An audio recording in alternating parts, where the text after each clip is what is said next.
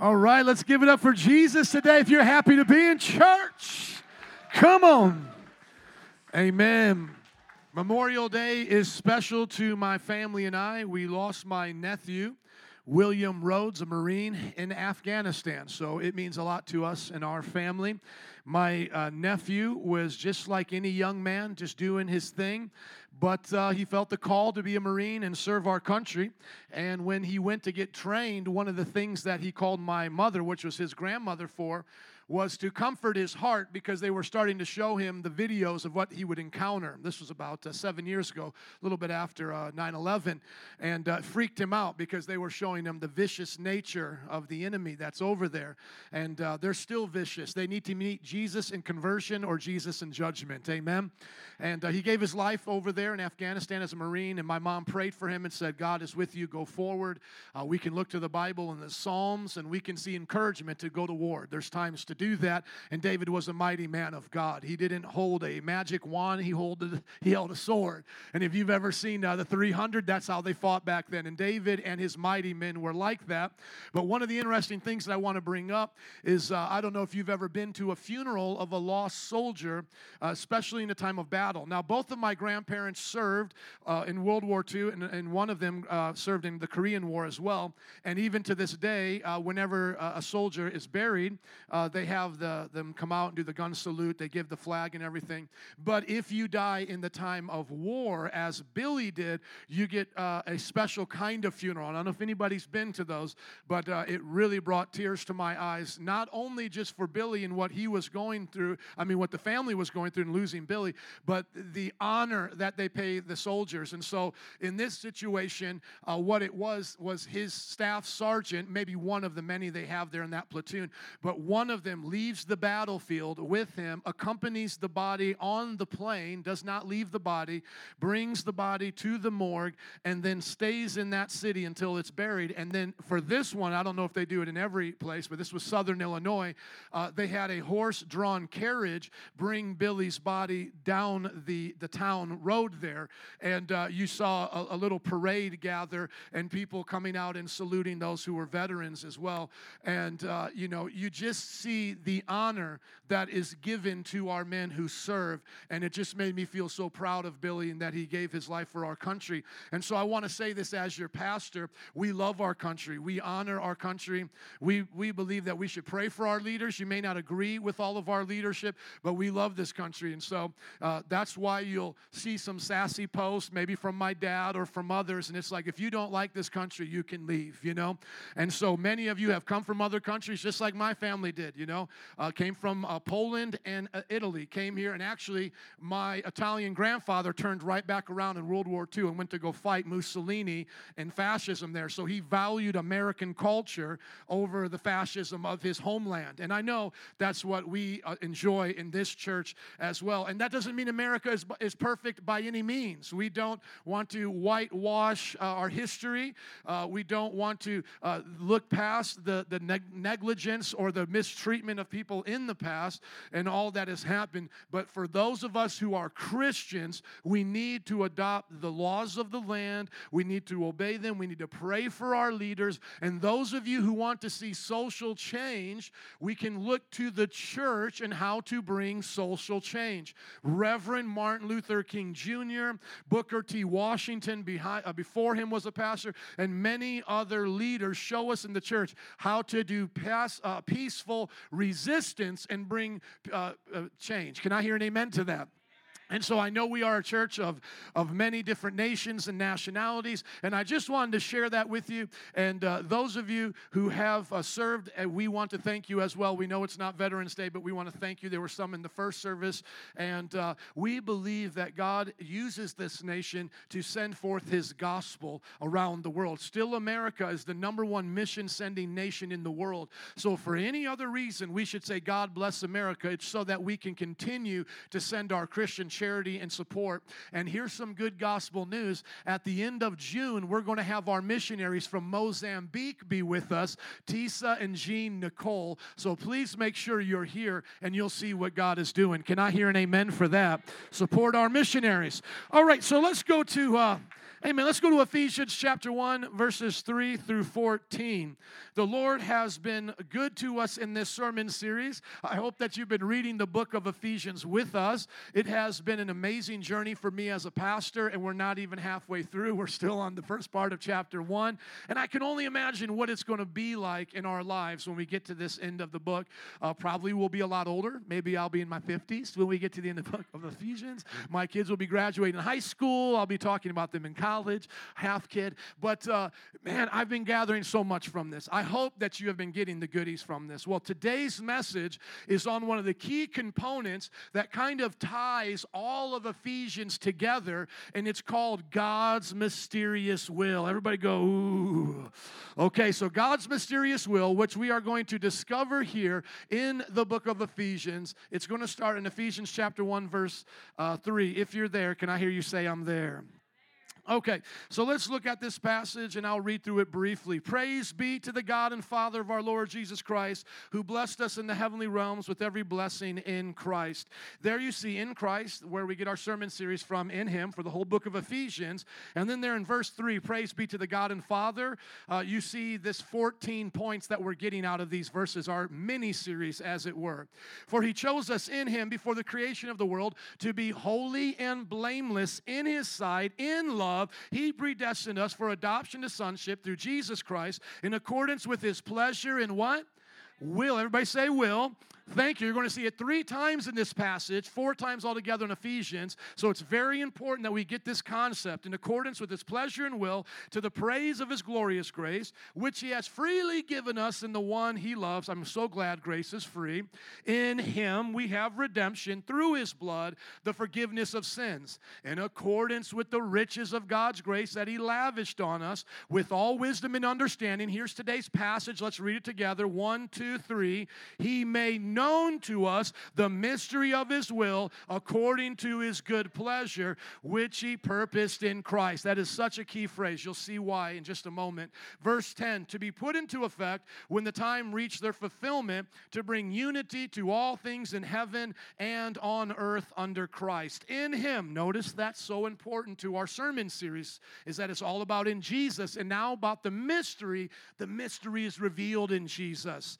He is, in other words, our Sherlock Holmes. He's revealed it to us. In Him we were also chosen, having been predestined according to the plan of Him who works out everything in conformity with the purpose of His will. So everything's working out for the purpose of His will. Pretty big concept to talk about today in church, right? Kind of about everything. I mean, there's nothing outside of God's will. This is a sermon today about everything. And I've got, 20 more minutes to talk about everything. Let's see how fast I can get through this with my Italian, my Italian speed here. Verse 12, in order that we who were the first to put our hope in Christ might be to the praise of His glory. And you also were included in Christ. So when were you included in Christ? When you heard the message of truth. Keep reading with me. The gospel of your salvation. One more time, read with me. When you believed. Okay, so this applies to you. You were included in Christ, who reveals the mystery of God when you heard the message and believed, who is a deposit guaranteeing our inheritance until the redemption of those who are God's possession, to the praise of His glory. Can I get an amen for that passage? I'm reading through it quickly because I've got so much to share.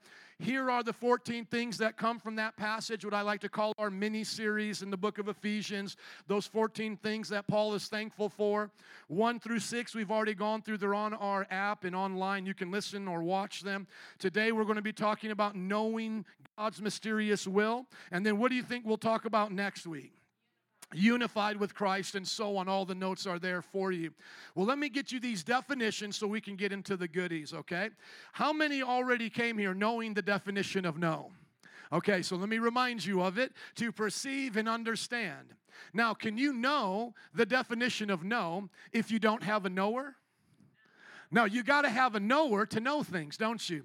That's what makes you unique and not an animal. You're made in the image of God. An animal doesn't know that it's an animal, but you know you're a human being, and you know that's an animal. You can do classification. They live on instinct. You live based on knowledge. Now, sadly, some people don't live on knowledge, do they? They live on instinct, which is not the way to live, but most of us here live based on knowledge. How many use your thinker? How many you use your knower?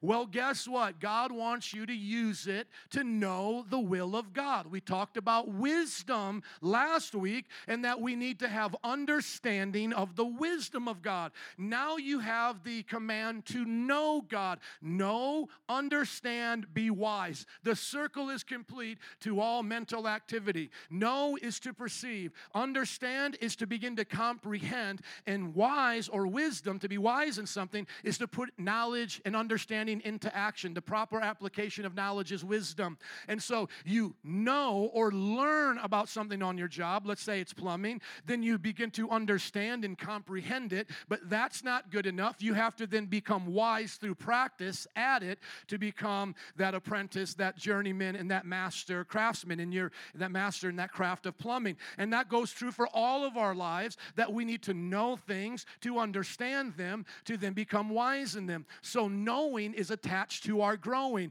If you want to grow up in life, that means you've got to know things in life. Can I hear an amen? And then you've got to take it from head knowledge to experience. Wisdom speaks of experience. How many of you knew before you had your first job, maybe you were a teenager, but you knew that you needed to save some of that money? But how many of you didn't have wisdom on your first job to ever save money? Some of you like, Pastor, I'm on my 10th job, I'm in my 30s, and I still don't have the wisdom yet. But I'm trying to give the benefit of the doubt that we've matured. How many of you know now how to save? But there was a time, and how many save? You actually do it. But there was a time you only knew it, but you didn't apply it. How many of you before coming to church knew stuff about Jesus, but you didn't live a wise life? Right? So the knowing and the wisdom need a center part in the middle called understanding and application, and that's what makes wisdom possible. Now, the next thing that we learn is that God says He's made known to us the mysterious will. He's given to us the knowledge of His mysterious will through Jesus, and what mystery means here, mysterion in the Greek, is it literally means something hidden that was revealed. Now, watch this, guys. If you would start in the Bible, in the book of Genesis, and end at Malachi, you would have a mystery. You would have your CSI show. You would have your Agatha Christie, the Nancy Drew. You would have the Sherlock Holmes. Are you guys with me? Because they didn't know how it was all going to pan out. So take, for example, you're living in the time of Moses. They're killing animals. That's a mystery of how that applies to God. You wouldn't have known that Jesus is going to come die on the cross and be the Passover lamb. You're listening to prophecies in the Old Testament. Now watch this. Here's a mystery. Watch. Tell me if you would have got this without the knowledge of what we have now. Here's the mystery. A virgin is going to bring forth a child. Somebody's going to say, that's not a mystery. That's what my friend tried to get away with when she got pregnant. She said, I don't know how it happened. Maybe I sat on something and I got pregnant. I don't know. Well, that was a mystery. Imagine this. You're reading the Bible before Christ has come, and you hear the virgin will bring forth a child. That's a mystery. Here's another mystery they were dealing with. 4,000 years of human history was a mystery, that God would take on flesh. Hold on. Flesh is man, God is spirit. How are those going to come together? If he becomes a man, he's no longer God. Are you listening? And if man becomes God, he's no longer a man.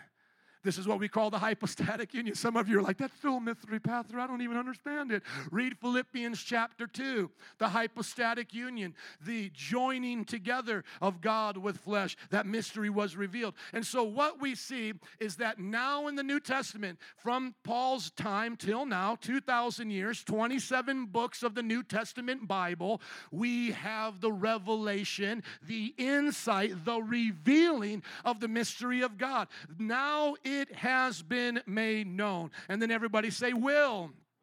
And the greatest thing about the mystery of God is His will. It's why is He doing what He's doing? Why is He allowing Egypt to enslave the Israelites for 400 years? Why is He allowing the Romans to take over the land? Why is the people of Abraham suffering so much? Why are bad things happening to good people? All of these things are the mysterious will of God, but now are revealed to us through Jesus. And guess what? It's not only looking back now that we get to figure out the mystery, it's moving forward from Matthew to Revelation, the last book of our New Testament, Revelation, and we get to see how the party ends. Can I hear an amen?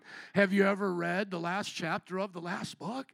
It's not a mystery anymore of what the will of God is. Now, guess what happens? You and I come to church and we'll say, okay, Pastor, I got it. I know now the mysterious will of the Lord, but I only know it when it comes to spiritual things. Everything else God expects me to do and to figure out on my own. He's not going to tell me the mystery of a job or making money, and that's where we miss it. Everything is pertained in the will of God, and He wants you to know everything for His will for your life and all that you do. The will for you to be a husband, a wife. Those of you still live at home with your parents, to be the will for you to be a young person. The will for you to start your own business. Yeah, God has entrepreneurship ideas for you to apply to your life. As a matter of fact, every single thing God has for you is in His will, and He wants to reveal it to you. How many want to know those things? Amen. So let's look through these scriptures now carefully and see if I'm just making up stuff or if we're actually supposed to know these things according to His will. 3 of these scriptures we've already read, but it's going to be good to read through them a little bit more slowly to catch what they are saying. Look at Ephesians 1:5.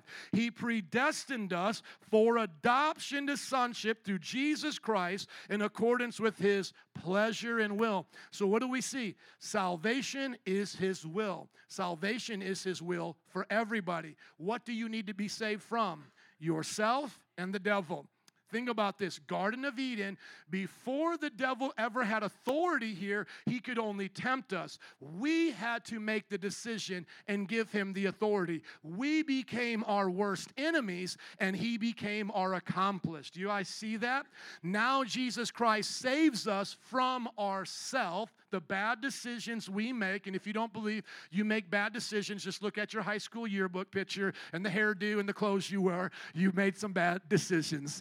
Some of you like, no, I was awesome, Pastor. No, you weren't awesome. Let me look at it and I'll talk to you.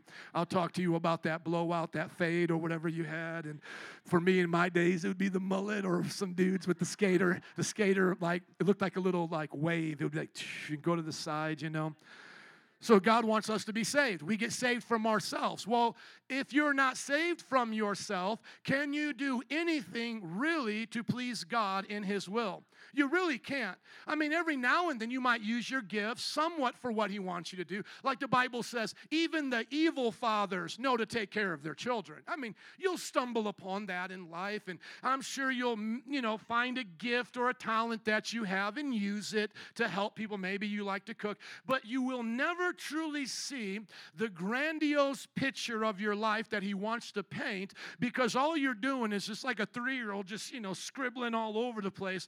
Until you get saved from yourself, get 20/20 vision, then you can see the beautiful masterpiece that God created you for. Can I hear an amen? Thank you. The next thing that we see in Ephesians 1:9 is that the scripture we have for today is that He made known the mystery of His will according to His good pleasure, which He purposed in Christ. And so now we see, and this is a little theology here, that God became man, God became like us, that man can become like God, that man can become like Him. Not ontologically speaking. When we use the word ontology, we're talking about the nature of something. We are still in nature, human nature, but we can be godly in our character as God is in His character. So we're not God, but we're godly.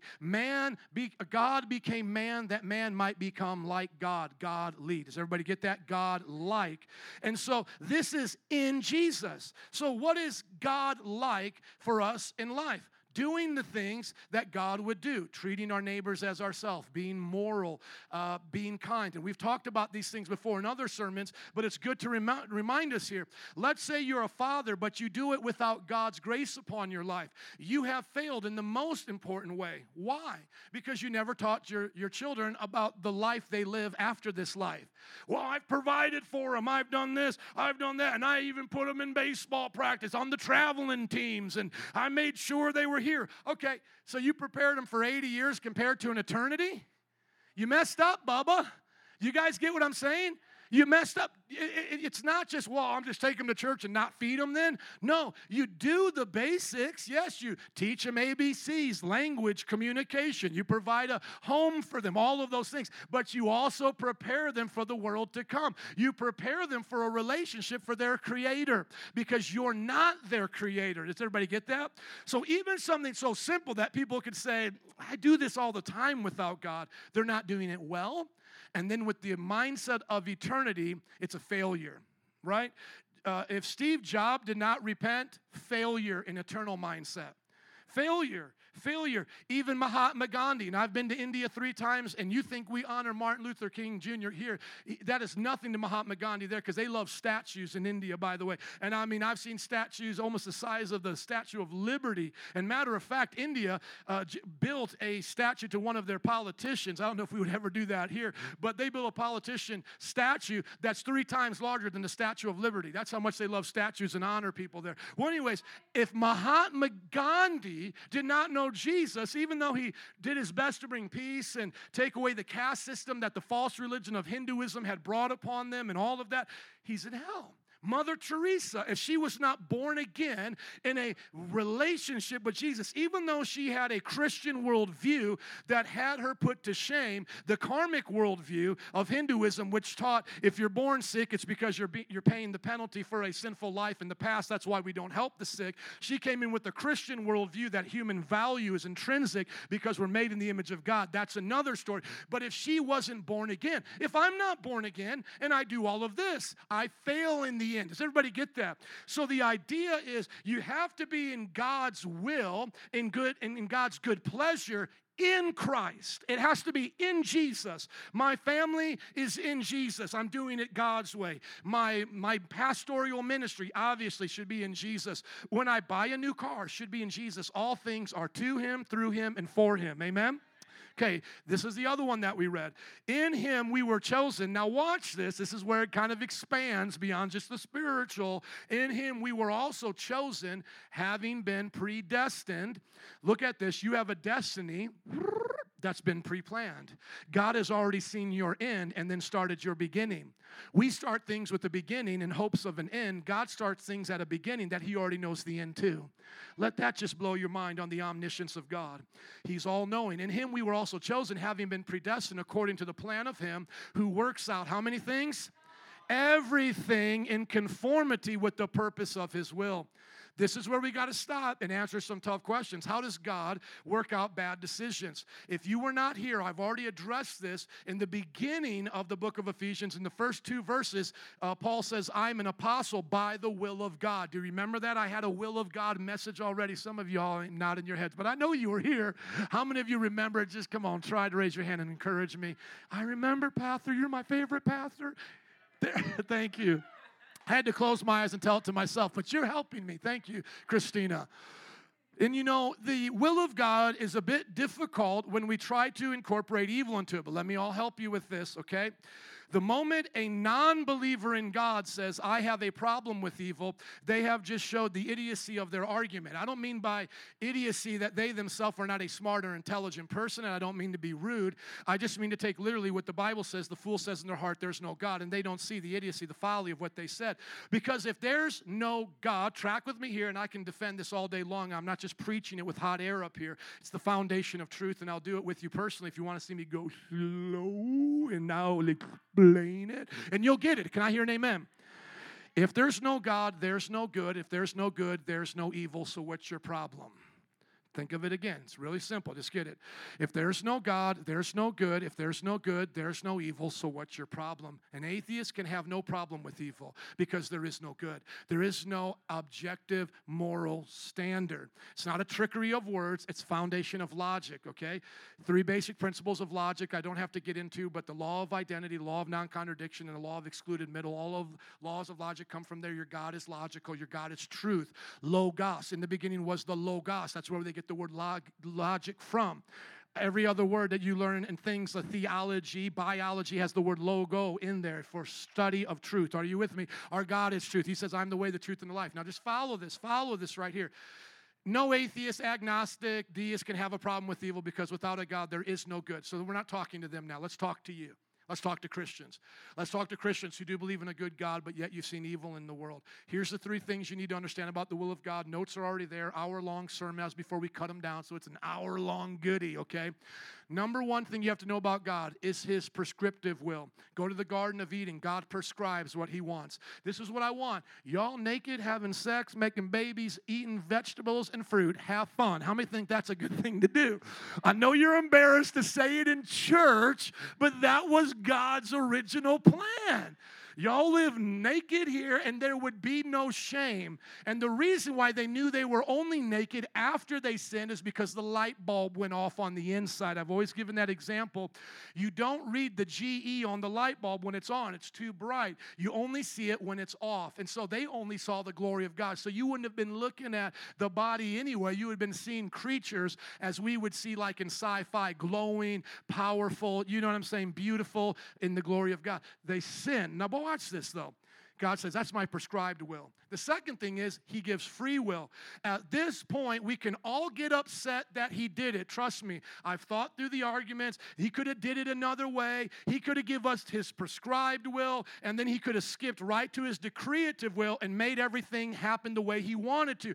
But without free will, you would not be able to love, which is the greatest attribute of humanity. The second greatest attribute is self-identity. You would not be self-defined. You would be programmed defined. Does everybody get that? So in mercy and love, God gives us free will to self-identify and to love.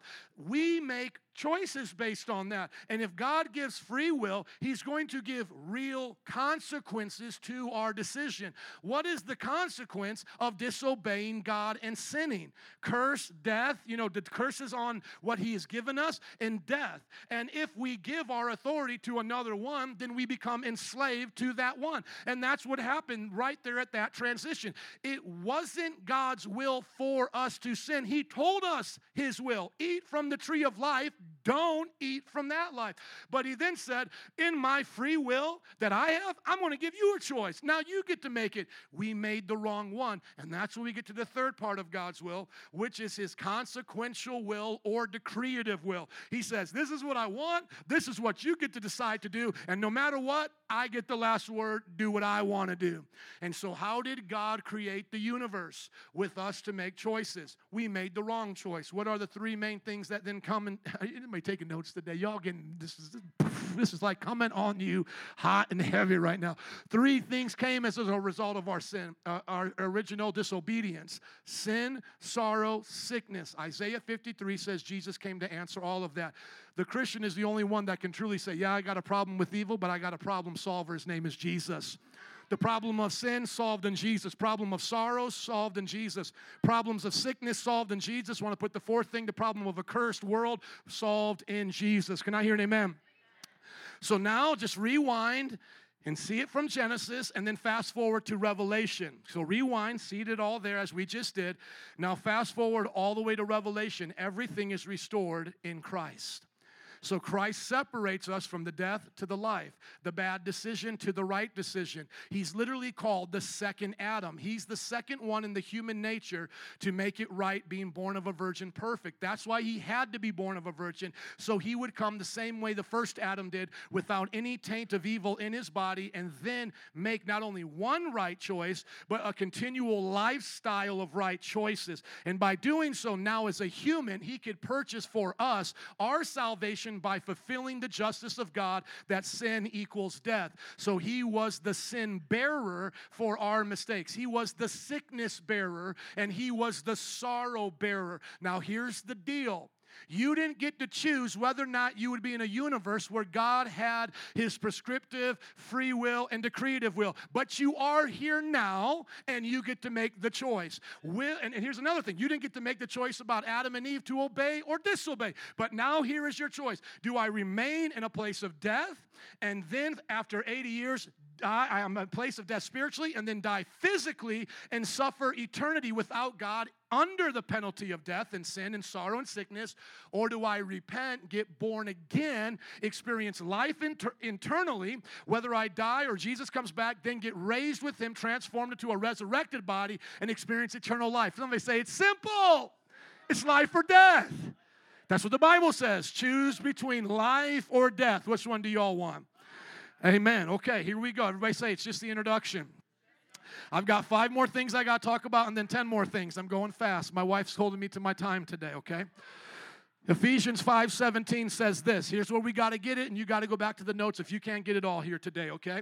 Therefore, Paul, same book, Ephesians, will is important to him, right? So he starts off in the introduction, all these things about his will. He gets towards the end of the book, and he's like, hey, guys, let me get your attention here. Don't be foolish, but you better understand what the Lord's will is. So you may not be able to say it as nicely or as quickly as I did. I've been doing this 20 years, spent a lot of my time studying it, just like I couldn't go to your job and do what you do, right? That's a difference in gifting, but you should have the knowledge of this. You need to understand Genesis to Revelation and the cross in between. You need to know why we got into this problem, why it was a mystery in 39 books, the Old Testament, Old Covenant, why Jesus came, why that was so significant, what it means now to be in Jesus, to be sealed with Jesus in the Holy Spirit, and to live a life with Jesus in his will. So you're supposed to know it. Do you get it? You're supposed to know how everything is working in conformity to the will of the Lord. Now, here's where we get all of these big questions now. You know, we did a funeral for one of our couples that lost a child, and we want to ask that question. And I know maybe you've heard from like humble pastors, or you've seen some show like Touched by an Angel, and they said something like really deep but stupid, and they're like, we just don't know. No, we know. Why does a baby die? Is the same reason why you die. Death came from disobedience. How does God use your death, my death, baby's death for his glory? Those of us in the land of the living learn from death, choose life. That's it. You don't have an option to deny God and to have a problem with evil. You can't have a conversation on logic. So if you're a good person and you're a Christian and you're saying, like me, why does a baby die? You go right to the Bible and you go, sin caused baby to die. Why is sin allowed to cause babies to die? God gave us a free will. We chose wrongly. Now, according to his consequential will, he will work out evil for his good. Now, watch this. Watch it. Somebody say, hang in there. Now, watch this. Let's say you're a sassy Christian, and you're just like, I don't like that answer. I like the I don't know answer because it sounds more easy. No, here's the deal. If you don't like that answer, then you don't understand God. Because to me, the reason why I like that answer is because another part of the Bible by Paul says he works out everything according for those that he works out. Let me just go there. Go to Romans chapter 8, verse 28. He works out everything for the good, there we go, of those who love him. Can I hear an amen to that? See, this is why it makes sense to me, because watch, I got to keep your attention here. We know that in all things God works for the good for those who love him, who have been called according to his purpose. Let me give it to you in the King James, how I learned it back in the day, because I forgot all things there, but I want you to see it in the King James. There it is. And we know that in all things, and we know that all things work together for what? For good to them that love God. Okay, now watch this. Let's say you're a sassy Christian and you don't want to love God because you're upset that you had to bury a baby. You had to bury your nephew or me, my sister, or whatever, and you're so upset and you're just like, this is not fair. Here's the problem. What you're saying is evil is stronger than God, and he didn't have a plan for it.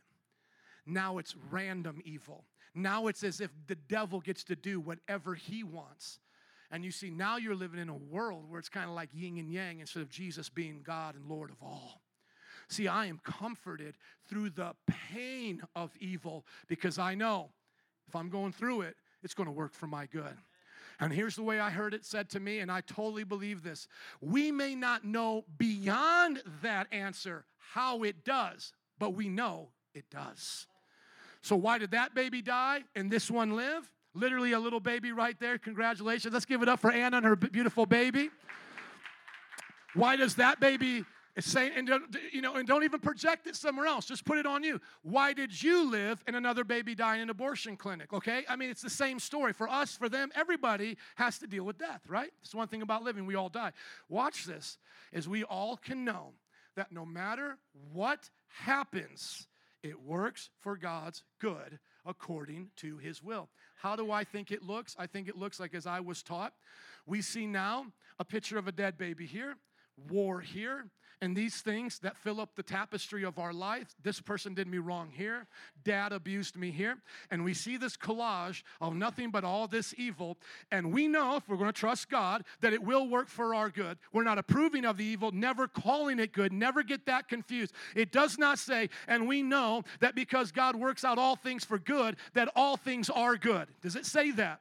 No. Bad things are always bad. That's why there's a hell. Abusers go to hell without Jesus. Are you listening? Satan, for the death and destruction he brought, has no second chance, already sentenced to hell for eternity. He gets to roam around a little bit, but his fate is sealed. Now watch this. It's all there, all these bad things.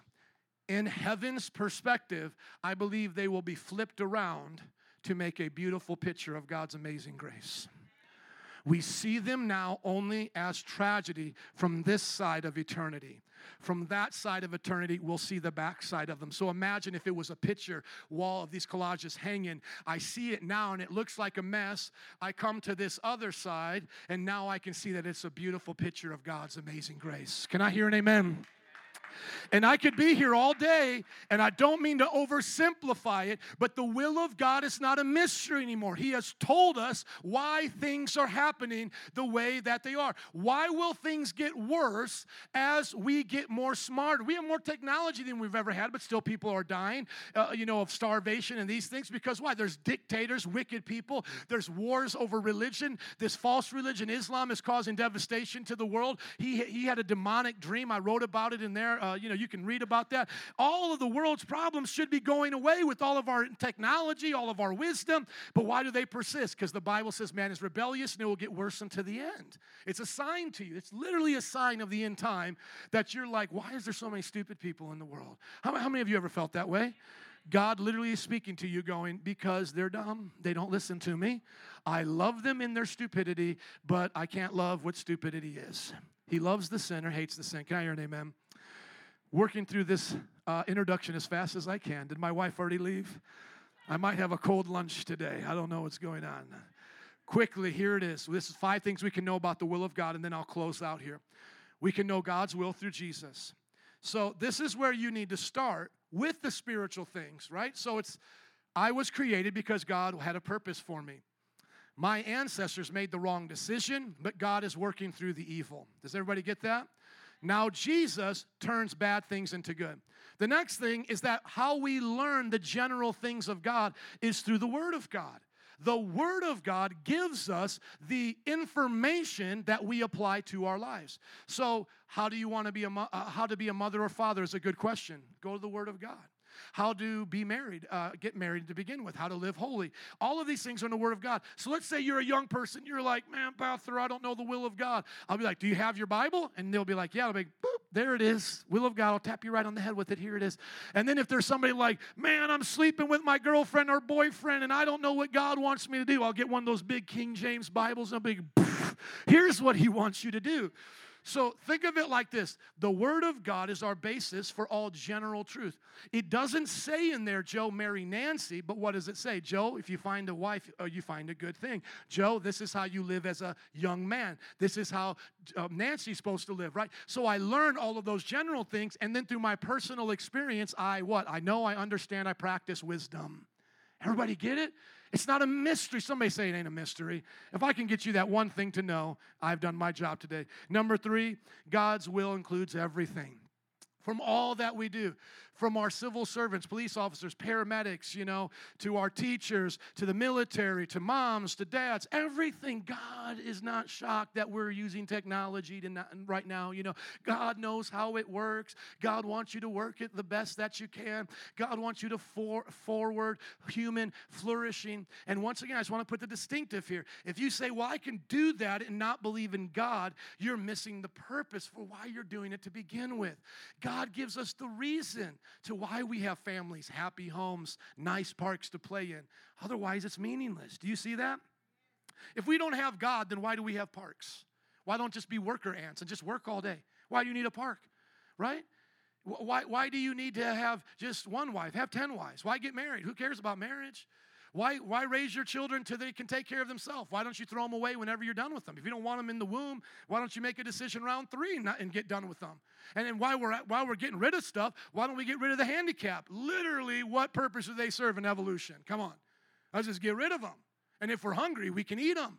You say, Pastor, you're disgusting. You're making me afraid. Well, I provoked your conscience.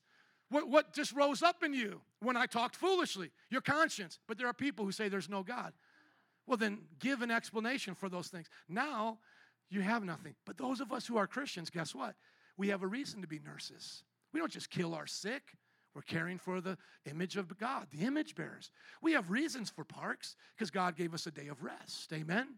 We have reasons to work, from taxi cab drivers to engineers, tool and die makers, to those who work in social services, to those who paint and do art. We have a reason for art and music, right? All those things, think of it like this, filter through the will of God. You turn on your faucet, it doesn't just come from the ocean or wherever we're at here now, not the lake, or from underground. It goes through filters, it goes through all of these things. And then lastly, there's a little filter even on your sink. And how many of you are like real sophisticated? You have another filter there. You guys are like really awesome, right? You guys are my friends. We've had a filter in our refrigerator that we haven't changed since we've been there for like 4 years. And it keeps coming up saying, change me. And I just go, no, I don't want to change you. You're doing just fine. And then the other day I was smelling something in the water, and I'm like, it's still not that bad yet. I'll wait a little bit. And Nancy said she didn't smell it, so I'm like, well, we're good. Whatever that is, we're fine. Next one, God will accomplish his will with or without us. So God has big picture stuff he wants to do. So we had a girl in our first service. Her name was Karina. She got ordained as a deacon. God had a wonderful plan for her, but her father left her. Her stepfather sexually abused her for 4 years, and her mother had to suffer through all of that and let her grandmother raise her. But Karina, with tears going down her eyes, says, God is good. His will is being accomplished. I'm a testimony of his grace. I've made it. See, God's will be accomplished through those who want it to be. Remember Jesus, the perfect man, sets the example. Not my will, but your will be done. Not a contradiction between Son and Father, but between man and God. Jesus, as the Son, always existed with the same will of the Father, but when he took on flesh, he had to do in the garden what we were not willing to do in the Garden of Eden. Submit our will to the Father's will. He showed humanity in submission so that now humanity can come back to God, and all of us choose the will of the Father through Jesus. Jesus, you did what I couldn't do. Forgive me for my past times of doing the wrong thing. Now I choose the will of the Father. Amen? And through that, we get to be a part of that wonderful plan. And then lastly, God's will is for you to know and love him. Now, I got these 10 things. I'm not going to go through them, but there are 10 things that just describe the Bible as a summary to help you to discover the will of God for your life, because literally it is not mysterious what God is up to. Just like I always say, there's nothing up my sleeve. I'm just a straightforward pastor. You come, you see, you get what you see. It's the same way with God, obviously more so, because Jesus doesn't want to hide things from us. He doesn't want you to be confused about how to have your marriage in order or how to work and find joy in your job. I don't know if you've ever seen those shows, Undercover Boss, but it shows us that even the guy, I was watching one where they had the porta potties, and that's nasty, but the guy's hosing them down, and that's how they clean them, because I never knew how they clean those things, because I've been to some real dirty porta potties before, and it just makes sense now. Literally, they hose that whole thing down. This guy is whistling and singing while he's doing that. Now I don't know if he got smart and began to understand, like, hey, some dude with a mustache is walking around with me today with a camera. I might be on a show, so I better like what I'm doing, But they say, as I interviewed the other guys, they're like, no, that's the way he always is. He sings all the time. He's out there. He literally found joy in cleaning up people's waste because he knew there was a purpose for what he did. When he goes to work, he finds enjoyment for 8 hours a day. The worst time of my life is when I didn't have a job for 3 months, and I know there's some men here that can relate to that. You just feel like, what am I doing? I was made for more than this, That's one of the reasons why I do 2 hours of cardio every day is because I have a desk job. And I'm like, I was not physically made for a desk job. I was made to be a lumberjack, man. Like, I was made to, cut stuff, break stuff, haul stuff, Like, I was made to do that, but God said, no, this is what you will do all day. And so I'm like a little Tyrannosaurus Rex with my little arm, and I'm just, pecking away. And then sometimes I have to get out and stretch and be like, and you're like, oh, I feel sorry for you, Pastor. No, not really. But, that's my job. So then I go, I better get out and move my body because God gave us energy. You can apply it to everything. How about the food that you eat? God gave us a body to enjoy food. We enjoy too much. It makes us sick. Tells us that it doesn't work that way. God gave us sexuality. I could keep you all day. Just let me give you a few before we close out. Sexuality is beautiful. That didn't come after the curse. He gave us to it and to enjoy, and we need to do it His way. Same-sex sex is not blessed sex because it's not the sex that God gave us to enjoy. God gave us to enjoy heterosexual sex, monogamy, one man, one woman for life. That's how He gave it to enjoy it. And you may say, well, in the Bible, sometimes they did polygamy, but it was never commanded by God, and He overlooked it, as well as He overlooked a bunch of other stupid things they were doing.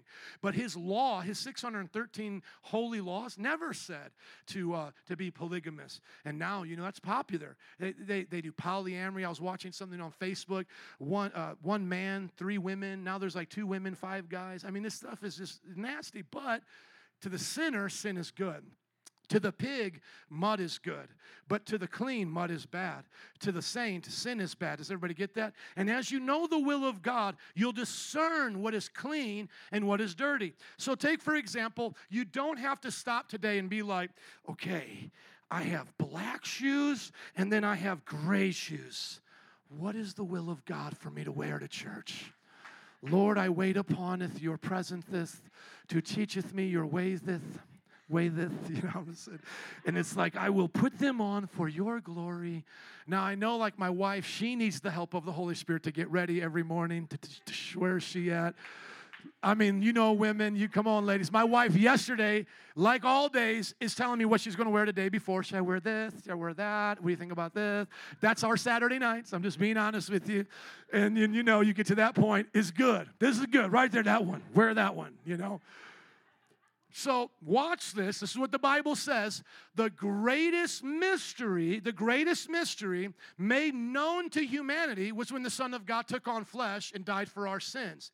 If that huge mystery has been revealed to us, how much more so will He reveal the little mysteries about who you're supposed to marry, or what job you're supposed to have, or what you're supposed to do in life. God knows it, and He wants you to know it. Now, here's the one thing that I want to say in closing. The last thing is that there are future plans God may not let you know, but He'll let you know His will about the future plans, which is what? To give you hope and a future.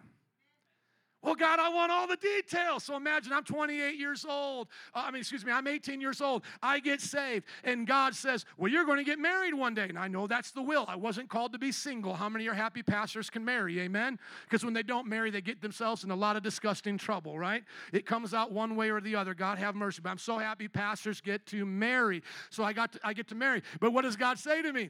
He says, you ain't ready yet, son. I'll talk to you a little bit later about that. Now, where do we make our biggest mistakes? Where we jump ahead of God. God, I think I'm ready. I want to date this one. I'm going to date this one. I tried to date all these girls. I went online, ChristianCafe.com, and God is like,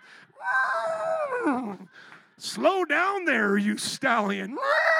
It's just, I'm telling you, and I mean this to the dudes, no pornography, no touching, hanging out with girls. I was like celibate. I am like a born-again virgin, okay? 10 years later, God says, you're getting close. And I'm like, oh, dear Lord, how much longer, Jesus? The Bible says a day is to the Lord like 1,000 years, or a day is to the Lord like 1,000 years to us. So God is the same. The last time I talked to you was just like a couple seconds ago. What are you in such a hurry for, you know? And then here she comes, walking down the street, you know. So then there comes Nancy. And it's like boom, ping, pow. 6 months later, we're engaged. 3 months later, we're married. Within 8 months, will of God was accomplished that I was waiting for 10 years. Take that just as an example. Those of you who are nodding your heads, I know you understand this. Take that as an example, right, of how things work with us in the future. I actually think it's better for us because he said, don't worry about the future. If God would have said to me when I was 18 years old, oh, here's a picture of her, but here's the deal. You're not going to get to marry her until you're 28. How many know I would have tried to make that happen? I would have been like, where is she? I would have been putting her up all over the Facebook. I would have tried to find it. So God is sparing you from the right thing at the wrong time. Because the right thing at the wrong time is still wrong. You need the right thing at the right time. And so here's the will of God for all future unknowns. Trust me, I got your back. Amen. Let's stand up and give it up for Jesus. Amen. Amen. Will you all just bow your head and pray with me as we ask the band and altar workers to come, please? Lord, the mystery of your will has been revealed to us through Jesus Christ. You've given me a short message, which I know I went a little bit longer, but still short, Lord, in comparison to the depth of what we need to know. So, Lord, I ask you in this moment of prayer that you would teach us to make time to learn about you, to know you, to understand you. That, Lord, each one of our hearts would be pricked to set aside time daily at a certain place or a certain way that we can hear your will for our lives. Lord, at the moment I got saved, you began to talk to me through my prayer times. And still to this day, 20 years later, when I make time to pray, you speak to me. And Lord, I pray you do that for everyone here, even right now. While you're just praying, will you let the Lord speak to you about those precious times to begin to hear his will for your life? The way I want you to consider it is like God's your coach, and every day you're going to go to practice. And what are you going to practice? The will of God. You're going to practice knowing it, understanding it, comprehending it, and putting it into your everyday life wisdom. And if you make mistakes, he'll never hold it against you. And whenever you ask for forgiveness, clarity, confirmation, or comfort, he'll be faithful to do so. Just the other day, I was going through a tough situation, and God confirmed it because he knows I needed that. If we're patient in the process, God will teach us through practice to perfect his perfect will for our lives. I know there's a lot of words in there, but I'm going to say it again, Romans 12, 1 through 2. If we're patient in the process, God will practice with us and to teach us his perfect will for our lives. If you're not born again right now, you can be born again by confessing Jesus as your Lord in a moment of prayer. You can confess your sins to him. Any Christians here want to do that? You can confess sins through this week, clear your conscience, have a fresh start. And now for those of us who understand those basics and want to lift up to the Lord a few things in our heart before we go, why don't you do that and say, Lord, I invite you to tell me your will for my life in these areas. I invite you into my marriage, invite you into my parenting, I invite you onto my job, I invite you into my finances, I invite you into my community. I want to know your will for my life. I want to know your will for my life. What God says, we believe.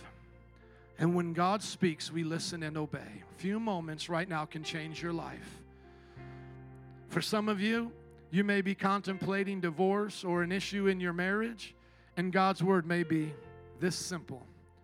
What I've joined together, no man can tear apart, including you and your spouse. Stick together, and I'll stick with you and put the glue there. Come on. Some of you with your children going through a hard time. God, they're not listening. I need help. I'm going to the school all the time, talking to the teachers. God may just say this to you. Raise them up in the way that they should go and to know me. And when they get old, they won't depart. But Lord, I've tried it. Don't grow weary in well-doing, for if you do not faint, you will reap a harvest. Don't give up. Keep doing. If you would have talked to my mother as she was raising me from about, 11 to 18, she would have had a lot of reasons to think the Bible wasn't working, and maybe she was out of the will of God to keep praying and teaching me the things of God because I was so rebellious.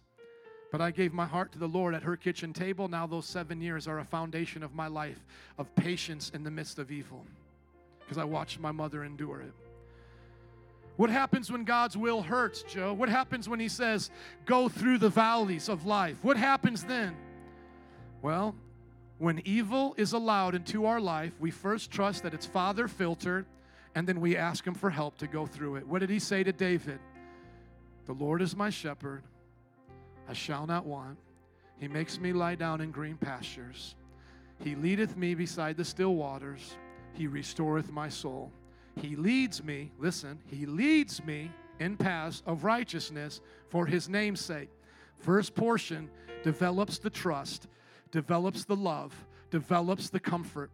So you need to know that, God, before you go into problems. Too many people try to find God in problems. That's awesome. God loves you. He's there for you. But y'all need to learn how to build a relationship with God before problems. Because then, though I walk through the valley of the shadow of death. Well, how did I get there? I'm just a sheep.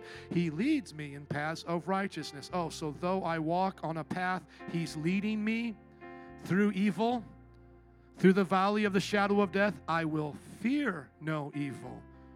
Thy rod and thy staff are with me. Thou comforts me. Thy rod and thy staff are with me. God comforts through the valley of the shadow of death. Do we stay there? No. Because thou preparest a table before me in the presence of my enemies. Thou anointest my head with oil. My cup runneth over. Surely goodness and mercy will follow me. Why? Because I'm following the shepherd. Goodness and mercy follow me all the days of my life. All the days, every day. Funeral days, burial days, sickness days. We prayed for a young lady that's going into brain surgery this week. Next week, in 2 weeks, I believe Albertina's going as well for cancer treatment. All the days of my life. All the days. And what's the end of the story? Where does this sheep go? To the barn? More hay? No. And I will dwell in the house of the Lord forever. If you believe it, can I hear an amen?